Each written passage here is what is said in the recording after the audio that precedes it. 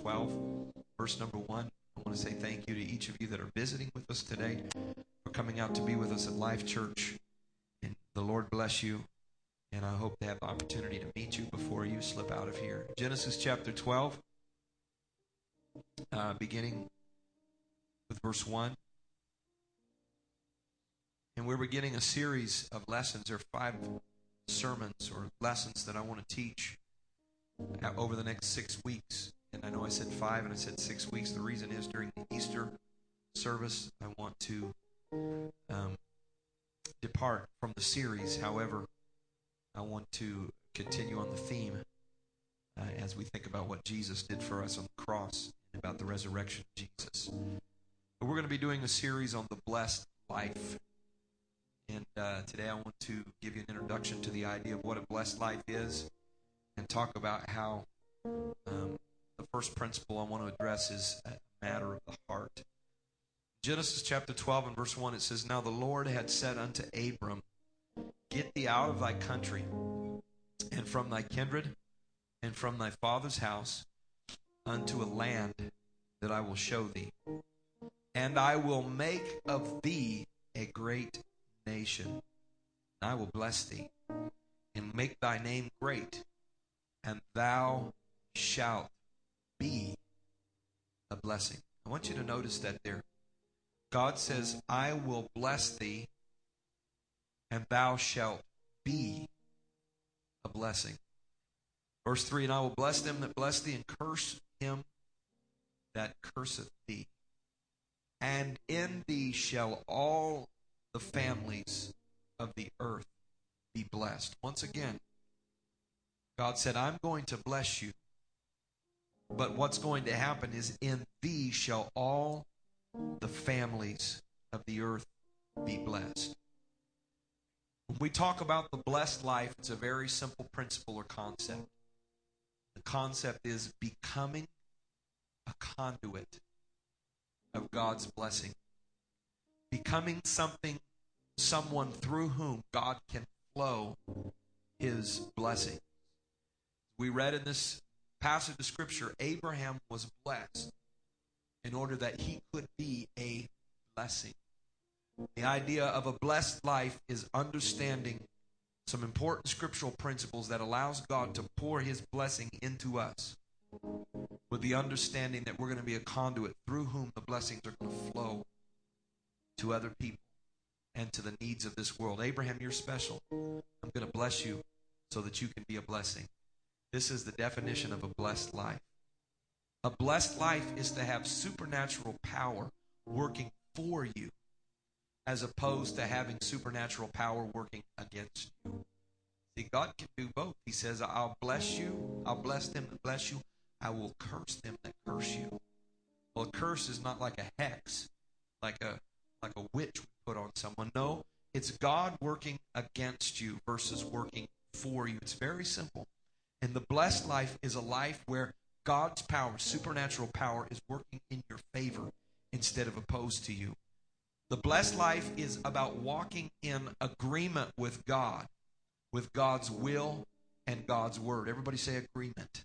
Agreement. Walking in agreement. And the blessed life is living with the current of God's favor as opposed to swimming against the current of God's favor. It's learning to get in the flow of what God is doing and being blessed.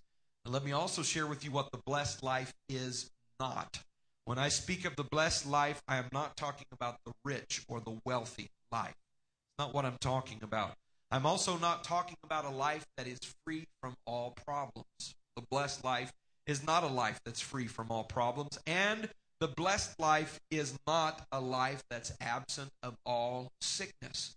But the blessed life is a life wherein God's power works with you instead of against you, and you flow with what God is doing instead of against it, and you walk in agreement with His will and His word, and as a result, God's blessings flow into you, and through that, other people are blessed. And I want to share with you this principle. There is no one that can stop you from being blessed. No government official, No law can stop you from being blessed. Your spouse can't stop you from being blessed. Your boss can't stop you from being blessed. Your pastor can't stop you from being blessed. Your church cannot stop you from being blessed. No one can stop you from being blessed except you. Amen.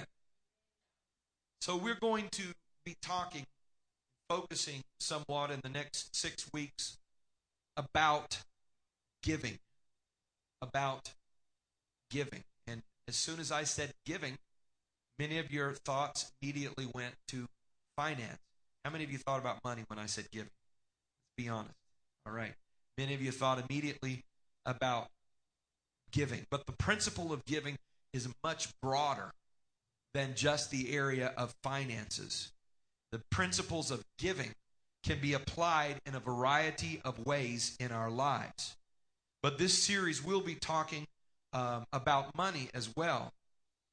And I can see all of you going, talking about money. And perhaps I'm a little bit out of my element preaching this to you, and it's a lot easier, more natural for me to preach other things. But I understand that God is calling us to another level. I was thinking about this verse of Scripture while I was talking to God, prayerfully considering direction for Life Church in chapter 4, verse 6 of Hosea. Hosea chapter 4 and verse 6. It says simply, and all of you have heard it before, it says, "My people are destroyed for lack of knowledge." That's the first phrase in this passage of Scripture. God says, "My people are destroyed." They suffer the havoc of the enemy in their life for a lack of knowledge. And I understood a couple things. There's a couple things I picked up from that passage of Scripture. First of all is the phrase, "my people." My people are destroyed. The point is that just being a part of God's family and being within the framework of God's family and being His people does not protect us automatically from the ravage of the enemy. And some people wonder why. Well, I'm a Christian, but I'm not being blessed. I'm a Christian, but I'm suffering from this. And I experience a lot of lack in my life and a lot of so forth. It's not because you're not God's child. Okay? Because it says, "My people are destroyed for a lack of knowledge." So the first thing is, it's not about whether or not you're a Christian. You can be a Christian and be blessed, or you can be a Christian and still suffer the enemy's ravage in your life. Is that not the truth? Amen. Praise God. And the second thing that I noticed this, it says, "My people are destroyed for a lack of knowledge," which simply means they don't know, or they have rejected what they should know. It doesn't say they're destroyed because they got a bad attitude. It doesn't say they're destroyed because they have a bad spirit. It doesn't say that my people suffer this because their heart is wrong. It says they suffer this, or they're destroyed for a lack of knowledge. Let me tell you what that does to me as a pastor or shepherd over people's lives. That's a sobering thought. That if I don't tell you and clearly explain things to you from God's Word in a way that you can embrace it, you can be God's people and you can have a good heart and you can still be destroyed by the enemy. And when I say destroyed, I don't mean ultimate destruction, but I mean experiencing the enemy's ravage in your life, your finances, and your family, not living up to what God has for you through a lack of knowledge. So in thinking all of this and considering all this, I realized God has called me to preach and teach the full counsel of the Word of God. That means the things that I'm comfortable with, that are candy sticks, that make everybody happy and pat me on the back. And that also means sharing principles from the Word of God that are very helpful to you and beneficial to you and will bring blessing into your life, but don't come across as very popular on the front end. Because I don't want you to be destroyed simply because you don't know. Are you with me now?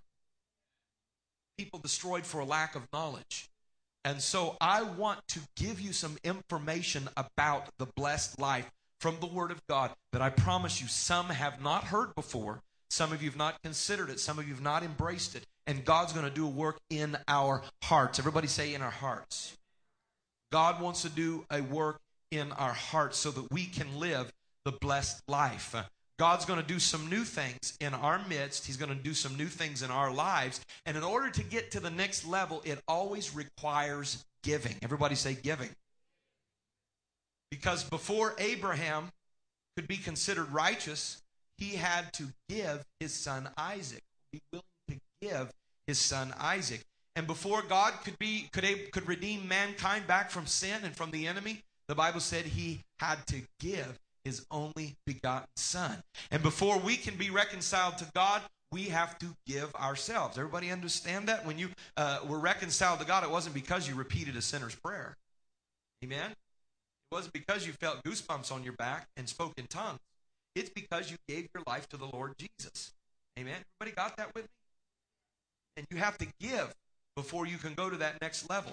So we want to take a journey together into the blessed life.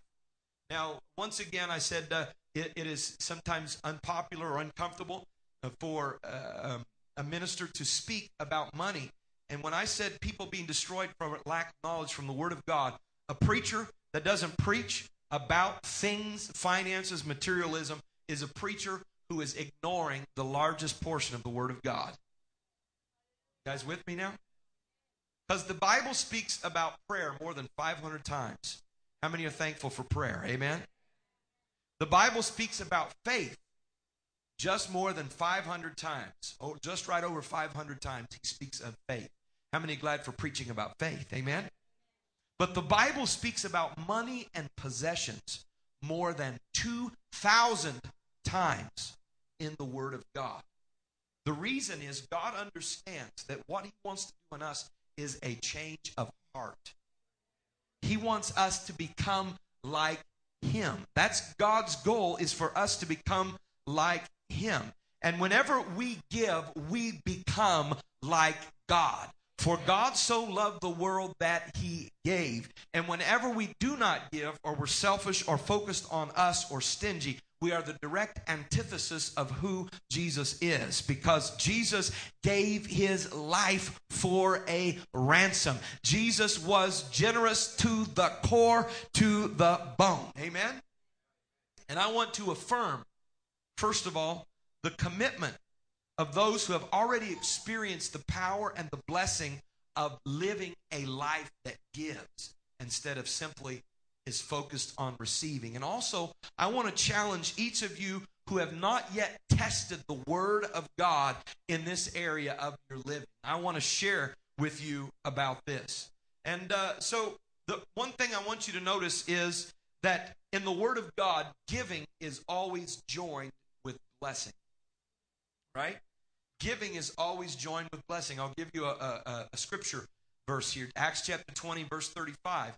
It says, I have showed you all things, how that so laboring ye ought to support the weak, and to remember the words of the Lord Jesus, how he said, it is more blessed to give than to receive.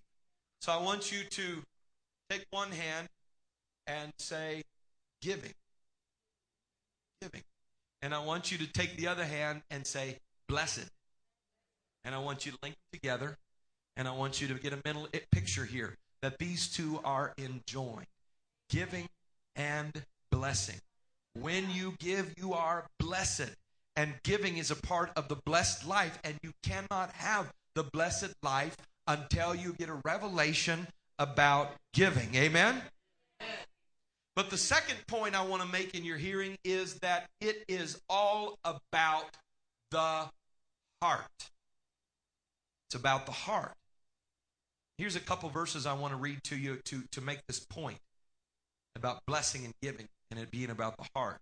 Matthew 7 chapter 1 says, judge not that ye be not judged. For with what measure or what judgment you judge, you will be judged. And with the measure you use, it will be measured back to you. Everybody say judgment, because that's what we're talking about right now.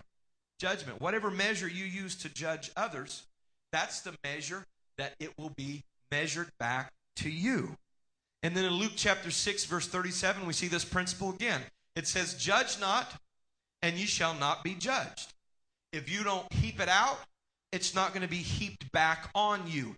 Condemn not, and you will not be condemned. Forgive, and you will be forgiven.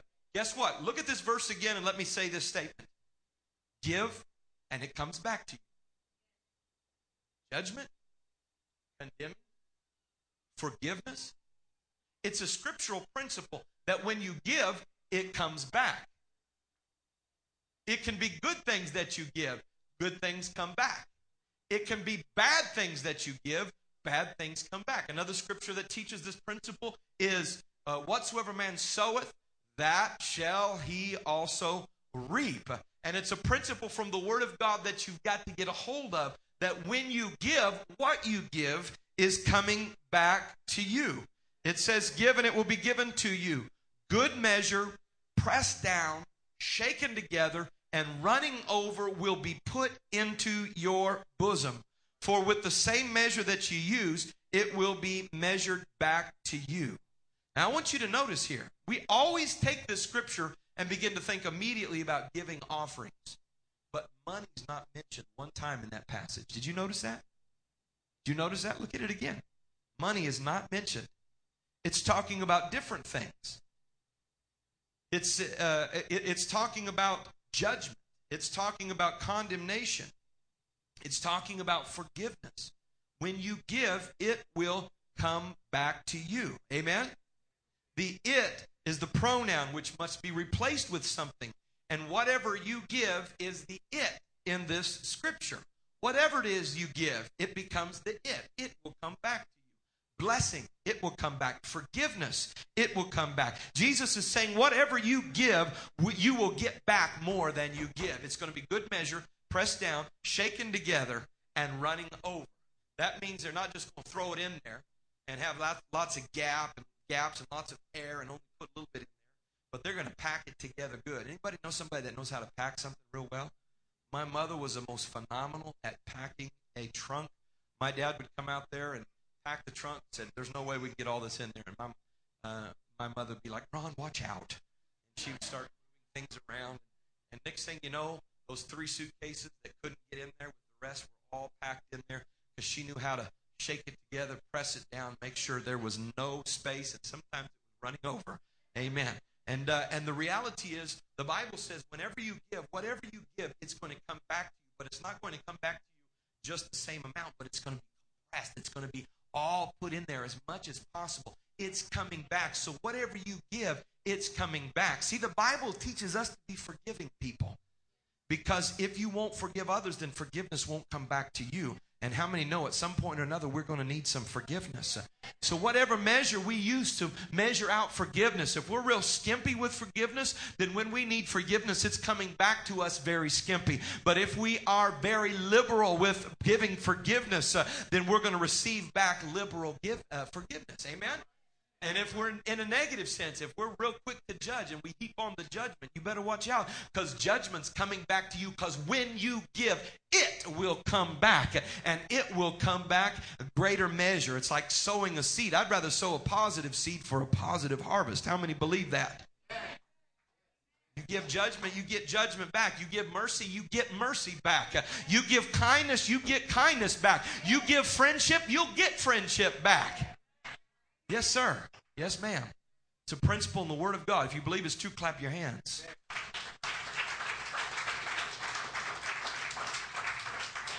Now, this scripture in Luke chapter 6, given it will be given to you. The problem with preaching and teaching this, and this is the fault of much teaching and preaching. If you go on TBN, it doesn't take very long. If you've ever heard of TBN, Trinity Broadcasting Network, you go on there. It's not very long until you start picking up the idea that getting becomes the motive for giving. If you'll sow into my ministry, something's going to come back to you. Just sow a seed, and then it's going to come back. God's going to bless you if you sow a seed. This is a problem with preaching this scripture sometimes, is that receiving becomes the motive for giving instead of the reward for giving. Are you understanding the difference here? God attached it with blessing, so when you give, you will receive. But we're talking about the heart of the matter. And the heart of the matter is, if I'm giving just so something comes back, then I've got the wrong spirit in the first place. If my motive for giving is I've got to get back what I'm going to give and it's got to be pressed down and shaken together and running over, if that's why I give, then I'm giving with the wrong kind of a heart. It is the reward and it happens. But the thing God's wanting to change in us is change our selfishness and change our self-centeredness until we become God, who He said while we were yet sinners, Christ died for us. He was hanging on the tree before He had a promise of anyone accepting His sacrifice. It was giving, and the reward of His gift is that people gave their life back to Him. And we need to get to the place as Christians that we give for the sake of giving. We give because we want to give. We give because it brings us joy to give. We give because it feels wonderful to give. We give because we want to be like God. We give because we're doing what He did. And He's the one that implemented giving. Amen? So He started it. God's the one who put it all through His Word. And make sure you get this point.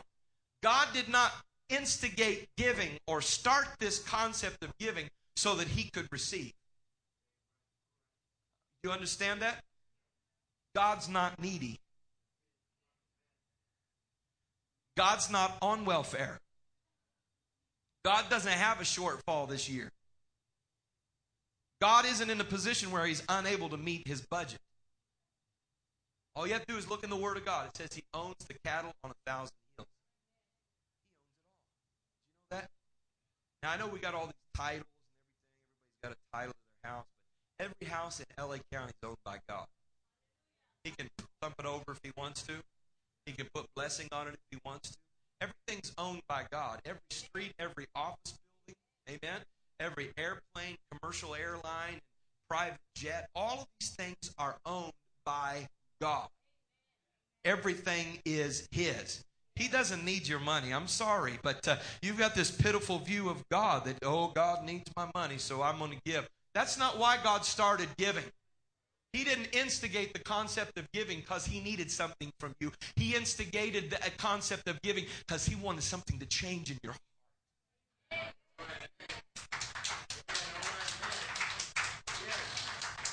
He wanted something to be different inside of us. Amen? The person who needed nothing implemented giving, not for himself, but for us. So the heart is the issue. The Bible says in one place, the Lord loveth a cheerful giver. Not just the fact that the amount that's given, but the fact that someone is a willing giver. And the more we're willing to give, the more and more we become like our Heavenly Father. And I want us to look, we're going to look in Deuteronomy chapter 15, and we're going to focus on 4 things real quickly that we must do in order to have a blessed life. And the issue is right here. It's our heart. We've talked the last couple weeks about the deceitfulness of our heart, how that our heart can really lead us astray, right? Our hearts can lead us in directions we shouldn't go. And we have to lead our heart instead of follow our heart. And so here's some things that in becoming like Jesus Christ, some things that have to change in our heart in order for us to live a blessed life, in order to be somebody through whom God's blessings can flow. Amen? And the first thing that has to happen to our heart is we need to deal with a selfish heart. We've got to deal with a selfish heart. This is point number 1. Deal with a selfish heart. Deuteronomy chapter 15 and verse 7. It says, if there be among you a poor man of one of thy brethren within any of thy gates in thy land, which the Lord thy God giveth thee, thou shalt not harden thine heart, nor shut thine hand from thy poor brother. But thou shalt open thine hand wide unto him, and shalt surely lend him sufficient for his need in that which he wanteth. Beware that there be not a thought in thy wicked heart. Wow. Saying, the 7th year, the year of release is at hand, and thine eye be evil against thy poor brother, and thou givest him not, and he cry unto the Lord against thee, and it be sin unto thee. So the point is, the Lord had implemented the year of Jubilee, which is a way by which the law relieved every person. But he was saying in essence here, don't let a thought develop in your wicked heart that says, I don't have to help this person in need. Remember I said our heart is deceitful. And the Bible says exceedingly deceitful. It says wicked. And in our heart, we've got to deal with wicked thoughts that keep us from having compassion on others. These selfish thoughts that keep us from having compassion on other people, the Bible calls a wicked heart. And you know what selfishness whispers? Selfishness whispers is you don't have enough. Or selfishness whispers, God won't be faithful to meet your needs if you give. This is what selfishness whispers to you. And what God wants to do, He wants to change our hearts and change us from greedy, selfish takers into grateful, generous givers. How many want to be changed by God? It takes a work of the Spirit. It takes intentionality. It takes knowledge of what God's Word has to say about it, so that you can be changed from greedy, selfish takers and receivers into grateful, generous givers. Amen. I want to be what the Bible says. I want to be the head and not the tail. I want to be the giver, not the taker. I want to be the lender, not the borrower. That is a blessed life that God wants to give to each of us. And there are some principles. And the first thing is you won't get there with a stingy heart.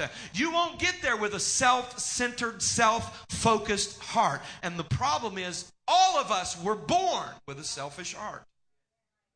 All of us. God wants to change us. That's why we've got to be born again. Selfishness tries to manipulate, make deals with God. We've got to confront that natural tendency, that natural heart. As I mentioned, we were born selfish. One thing I've learned about babies is when they're first born, their first words are not, Mommy, Daddy, my sister, my brother. Their first words are, which I've got a translation for that. I'm hungry. I need to be changed. I want to be picked up. And I want it to happen now. Do you guys know that I can translate baby? Now, sometimes you got to figure out which one of those three they are. And I found out if you're changing a diaper on a baby that's hungry, it doesn't work too good. But they're communicating. Take care of me now. Take care of me now. It's like, hey, baby, like you're screaming and you're like disrupting us. And we're not able to have conversation here. We're not able to get along with our meeting this morning in our top 10 meeting. Eden was upset because she had filled her diaper to good measure, shaken down, flowing over. And it's like, now, sweetheart, listen, be considerate of other people. Think about others here. She's like, no, it's all about me. This is my world. You happen to be living in it, so take care of me, please. That's the way every child was born. And I hate to be mean, but that precious little baby you got is selfish. All of us, when we were born self-centered and selfish. And then we grow up a little bit, and we're 2 years old, and we go down to the nursery, and we only know one word. Anybody know the word that they know when they're 2 years old? The only word they know? Mine! Mine. How did they learn that? How did we teach them to be selfish? You teach your kids now. When you get in that nursery, those other kids are going to be there with their toys. You're going to have your toys. Guess what? Your toys are your toys. And their toys are your toys. Everything in that room is yours. And I want you to understand, you fight for the right. Amen? You understand that, precious? Before we go to school, we get this straight. It's all about you, pumpkin, right? No, it's natural. They're born that way. Mine! And we fight to teach them to share. We fight to teach them not to be so selfish. And guess what? All of us were born. Nobody was born with this idea of let's take care of the other guy first. Haven't met a 2-year-old yet that's like, Are you guys okay now? Okay. Got what you need? Wonderful. You want any toy? I can bring you some toys here if you want to play. Oh, 2-year-olds are all the same. It's mine. I'm playing with it. Do your own thing. I like that toy better now. I get that. Understand? Selfishness. This is our heart. This is our core. We're selfish. We're born selfish. And I can remember when I was growing up, your body gets bigger, but you're still selfish. You become a little more slick at hiding it. But when you take the steaks off the grill, and you happen to be the one cooking the steaks, you know which one's going to be juiciest. You know which one's a little thicker than the others and has more ounces per square ounce or whatever. And so you're the one dishing them, and you know where your plate is, and you put it there on your plate. Anybody know what I'm talking about? And you just feel guilty. You're like, man, nobody knows, so it's cool. Nobody knows how selfish I am. My mother had this unique way of taking care of our selfishness. I was raised with 2 brothers. Here's one of them. And you can tell he and I like to eat. And the deal was we were raised to just clean our plate. And so if there was something special, a treat or whatever, something nice that we wanted, a cake or whatever, that we had to split, we had to share it. What my mother would do is she would let one of us do the dividing. And then the other one got first choice of the 2 pieces. So you know what that meant? That meant the person dividing it was like taking calculations and making sure that it was exact, because if they got it off a little bit and one piece was bigger than the other, which was their way of thinking, because we're selfish, it's going to work against us, and our brother's going to get the bigger piece. He gets first choice. And so a selfish heart is a part of all of us, and it's something we have to deal with, because a selfish heart works against the grain of a blessed life. I cannot have a blessed life if I keep my selfish heart. I've got to confront that natural tendency. And as I said, this is not just a problem for children, but I've had the privilege, happy or unhappy, of knowing a good many adults who have yet to graduate from the school of selfishness. Get all we can all we get, and sit on the can so that none comes out. God is coming to us to say, I want to deal with this wicked, selfish heart and make you like me. First thing that has to happen is to become like Jesus, is we've got to deal with this selfish heart.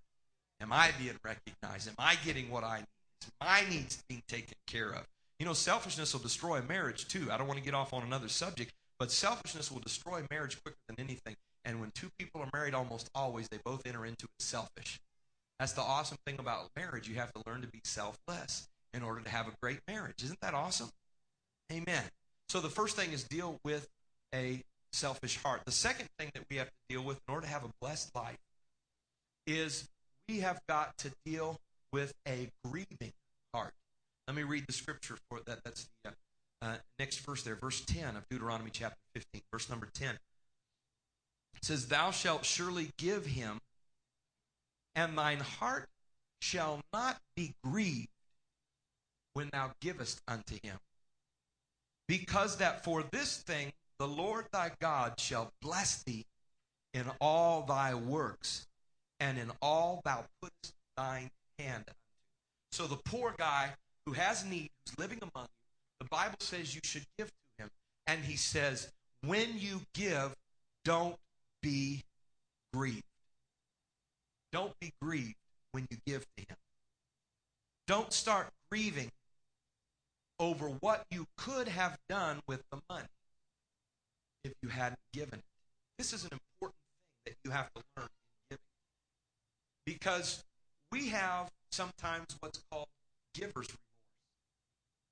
Anybody heard of buyer's remorse before? What does that mean? That means you've made a big ticket purchase, a new car, a new computer system, a house. And the salesman was so good at working on your emotions that you were like, I gotta have this thing. And so you buy it. And you go home that night, and the buyers or the sellers know that the next day you're going to wake up myself, I've given this. There's all these other things I could have done with the money. But I made this commitment and I've done this. Oh, man, why did I make this mistake? And we grieve about a purchase. The Bible lets us know, and we've found this to be true in our own lives, that sometimes when God speaks to us to give, when we give, selfishness not only works before we give, but sometimes selfishness works after we give as well. Are you guys with me still? You guys still awake? Selfishness? You guys still here? Can we tell some more jokes? Or selfishness still works before we give and after we give. And when the Lord prompts us to give, He says, don't be grieved with what you've done, because the Lord loveth a cheerful giver. And if you're grieved afterwards, that means there's still something needs to change in your heart. Guard your heart against givers' remorse. Give, and some people sometimes give because they feel that they have to, or they feel pressured to give. And when they feel like they have to give, or they feel pressured to give, afterwards they feel grieved. Then the giving didn't do what it was supposed to do. You guys still with me here? It may have brought the total number of contributions up, but it did not accomplish in you what it was intended to accomplish when you're grieved after you give. Some of you got this problem. And you put your gift on the altar, or you give to someone in need, or you give your offering and you return your tithes to the Lord. And it's like, oh man, good night. What could I have done with that money? All the things that I needed. Oh, but I obeyed God. God bless me. I did what I was supposed to be. Ah,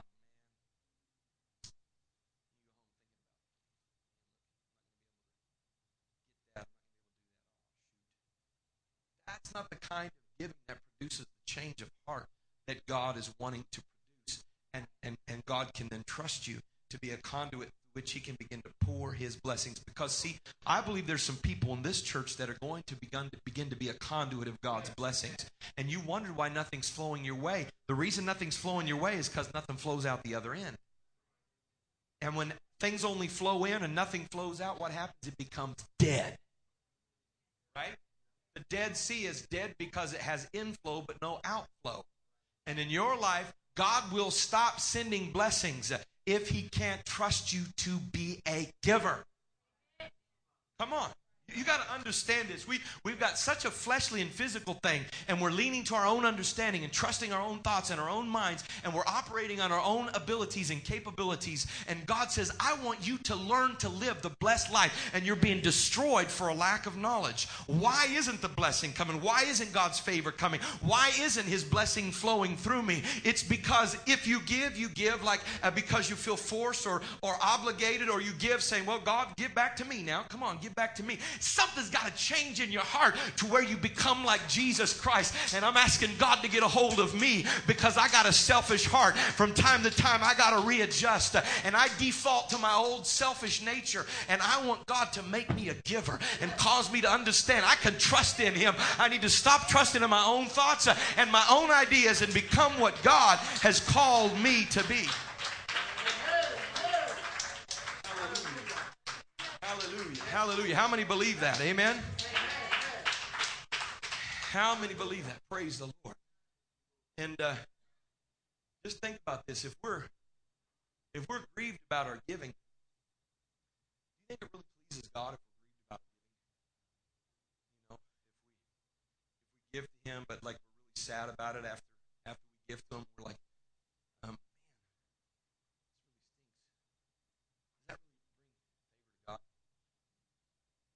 wonder, is there anybody here that would give me a $20 bill right now? Could I get a $20 bill? Somebody? You give me a 20? Are you cool with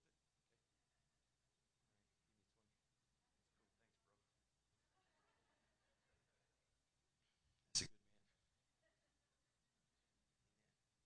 If you're grieved after you're giving, it doesn't please God. And remember, the issue is the heart. He's trying to change our heart. It's not that He needs the money.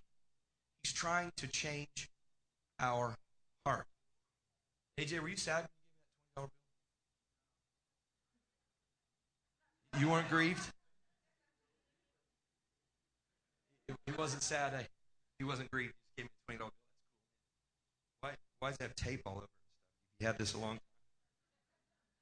See, what you guys don't know is I gave him that $20 bill beforehand, and it's mine. So he just gave me back what I already had, right? So that's not rough to give back what already belongs to me. See, the reality is the problem, why we get so grieved when we're giving is because we misconceive that everything belongs to us. And we forgot that it all belongs to God. So when we're returning to him as he asks, hey, it's his money anyway. But see, the problem is we get confused and we stop being stewards and we become owners. That's a problem. That's a problem. Now, the house that the church owns around here, Brother Steele introduced us to the Bryant Company, and they manage that property. They take care of it for us. They're stewards of that property. They receive the rent. They take care of any repairs and so forth. They take good care of it, and I'm thankful, and they're paid for that.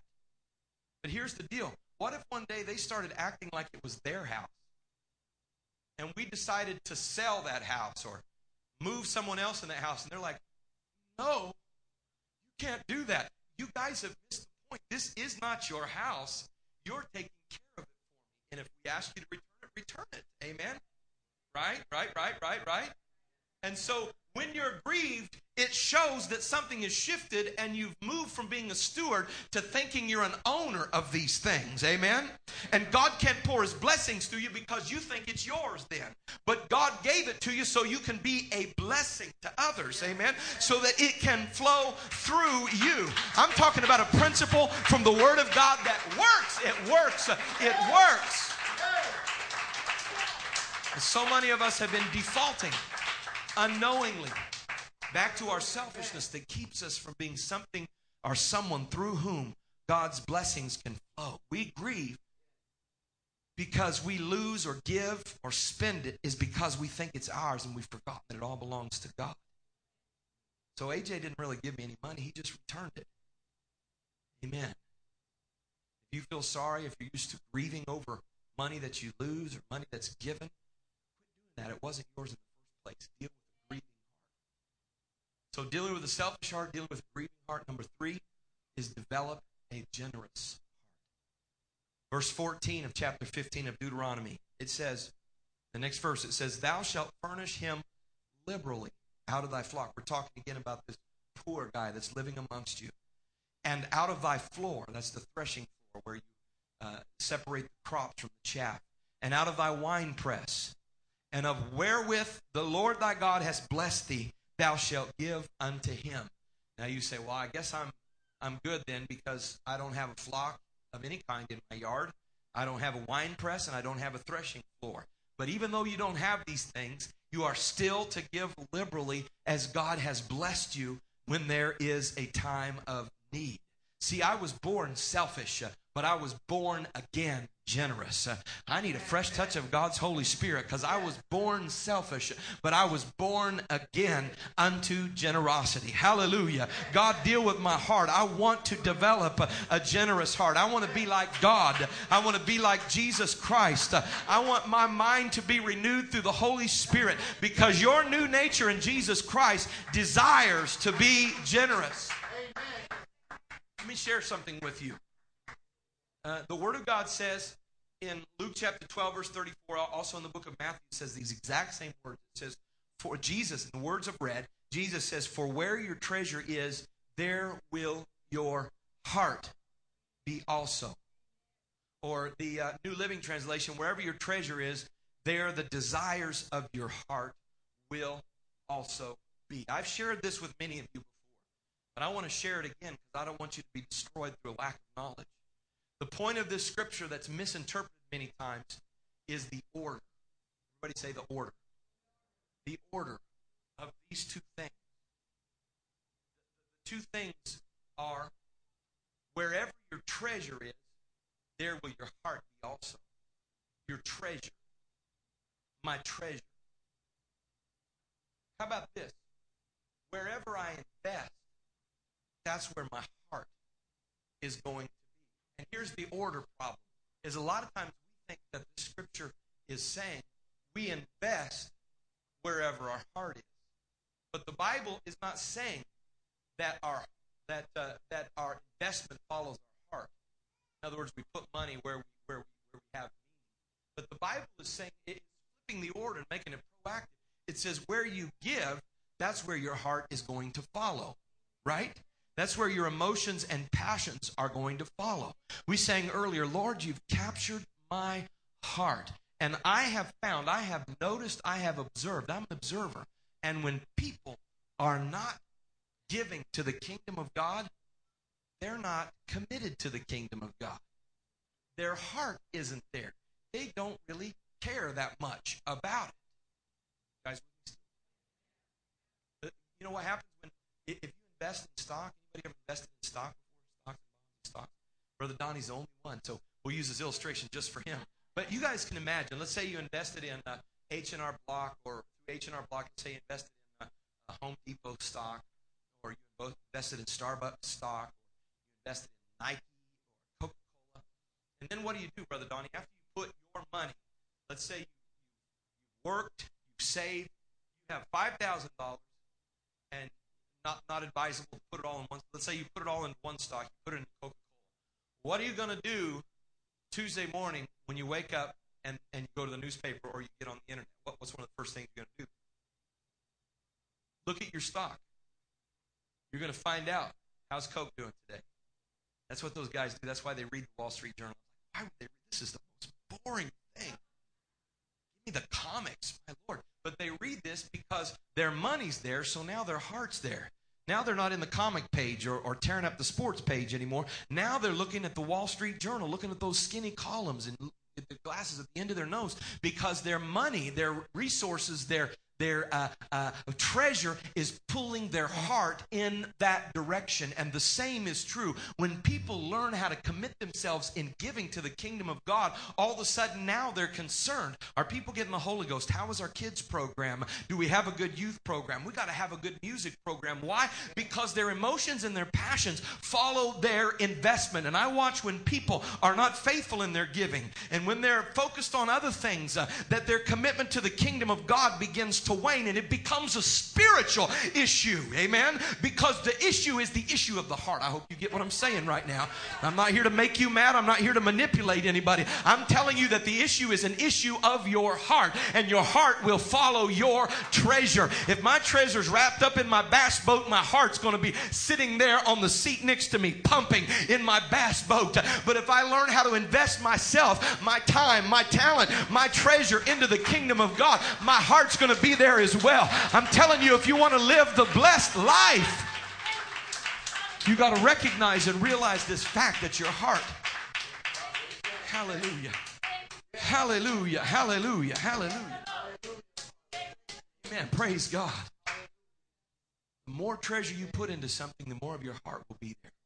If you want a heart for your family, you got to invest your time, your energy, your resources in your family. Amen? That's why I think you got to spend money sometimes. Take your family on a vacation. $72 for Disneyland. What could I do with $72? Hey, it might be a lot of money, but it might be a great investment in the life of your kids. Because you're going to make sure your heart's wrapped up in your family. You won't spend, your old Scrooge won't spend a dime on your family. Your heart's going to go somewhere else. And then the fourth and final point, and we'll wrap up here very briefly, is develop a grateful heart. Get rid of a selfish heart. Deal with a grieving heart. Develop a generous heart.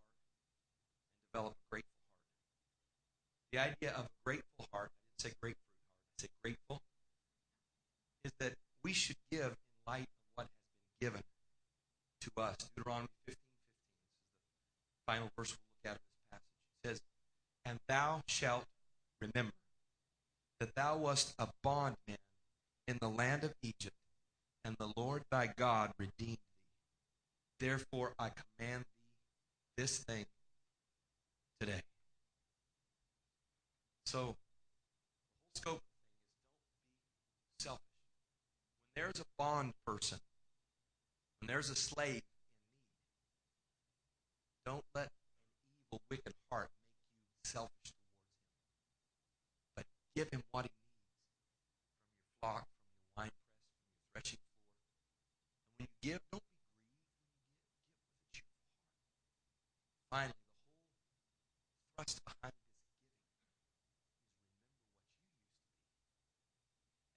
you're grateful that you've been redeemed. Now you be willing to give to others because you're grateful. When you remember, everybody say remember. Remember, you used to be slaves in Egypt. I'm telling you to be generous because of that memory. If you need motivation to be a generous member, or generous, remember then where God brought you from. Hallelujah. Hallelujah. Hallelujah. Praise God. Remember, sometimes I got to remember some things. And God brings back some memories to me, not just to make me feel bad, but to remind me what He's done for me. How many has God done so much for you? Hallelujah. What if I'd followed that path I was on before? Look at the blessings of God. When I consider what God has done for me, how can I not give to someone else? How can I not give to the needs of other people? Life Church, I want God to change my heart. I want Him to change our hearts. Hallelujah. Not because He needs money or not because we need money, but because we want to be more like Jesus. And in order to be like Jesus, I've got to be a giver. In order to live the blessed life with His favor, walking in sync with His word, going in the flow of His blessing, I've got to be a giver. Hallelujah. Let's stand and praise the Lord together right now. Hallelujah. Hallelujah, Lord. Hallelujah. Hallelujah. If you want your heart changed and set free, you want to be delivered from worries, if you want to get God-centered, you've got to start putting your heart in the kingdom of God. Where your treasure is, there will your heart be also. Hallelujah. I'm telling you, it's as simple as the nose on my face, which is profoundly prominent. That is, if you want your heart in God's kingdom and the things of God, you got to invest. You've got to pour yourself into it. Hallelujah. Hallelujah, because it's about my heart. It's about my heart. And I want to tell you right now, some of the greatest revivals in an individual that I've ever seen is when they finally break. And they recognize this revelation. Say, I want my heart to be in the kingdom of God. I want a generous heart. Hallelujah. I give to all these other things, I invest in all these other things. I spend a lot of money on eating out, and I guess my treasure is my stomach, where the Bible says my God is my belly. Yeah, but where your treasure is, there will your heart be also. And when you give instead of spend, when you sow instead of eat, it's going to come back to you. Good measure, pressed down, shaken together. But here's the point. That's not why we give. That's a reward and a blessing that comes from giving. But we give because God gives, because Jesus gives. Hallelujah. Because He gave His life for a ransom. And I want to be like Jesus. Hey, man, it's what happens when I come to church, but it's also what happens when I'm on the street. And guess what? You can never outgive God. If you let it flow, more flow is coming. If you let it go, more is coming. If you obey God as He's prompted, and I'm telling you right now, God has been dealing with my heart about being more generous, being a generous person. Amen. Hallelujah. Hey, you got 3 sets of golf clubs? Give one to somebody else. No, that's mine. Why do I need 3 sets of golf clubs for? Amen. Never need 3 sets of golf clubs. It's God beginning to speak to my heart. You know what? You've got the same old little baby, stingy tendency, the selfish heart. And that's why I can't bless you like I want to bless you. Somewhere, let it go, because I want to bless you. I want you to live a blessed life. I don't want you to be stingy and selfish. I want to be able to flow. And it's not just because I need money. God's saying I don't need any money. God's saying you need to be generous. I want to be able to bless you so you can bless other people. And I want it to happen in my life. Lift up your hands to the Lord right now in a sign of surrender. Hallelujah, Jesus. Lord, I give you my heart. I give you my soul. I give you everything, Jesus. My life is yours, Lord God. I put it on the altar, Lord Jesus. Let your will be done in me. Let your will be done through me. Hallelujah, Lord. Hallelujah, Lord. Hallelujah. Thank you, Jesus.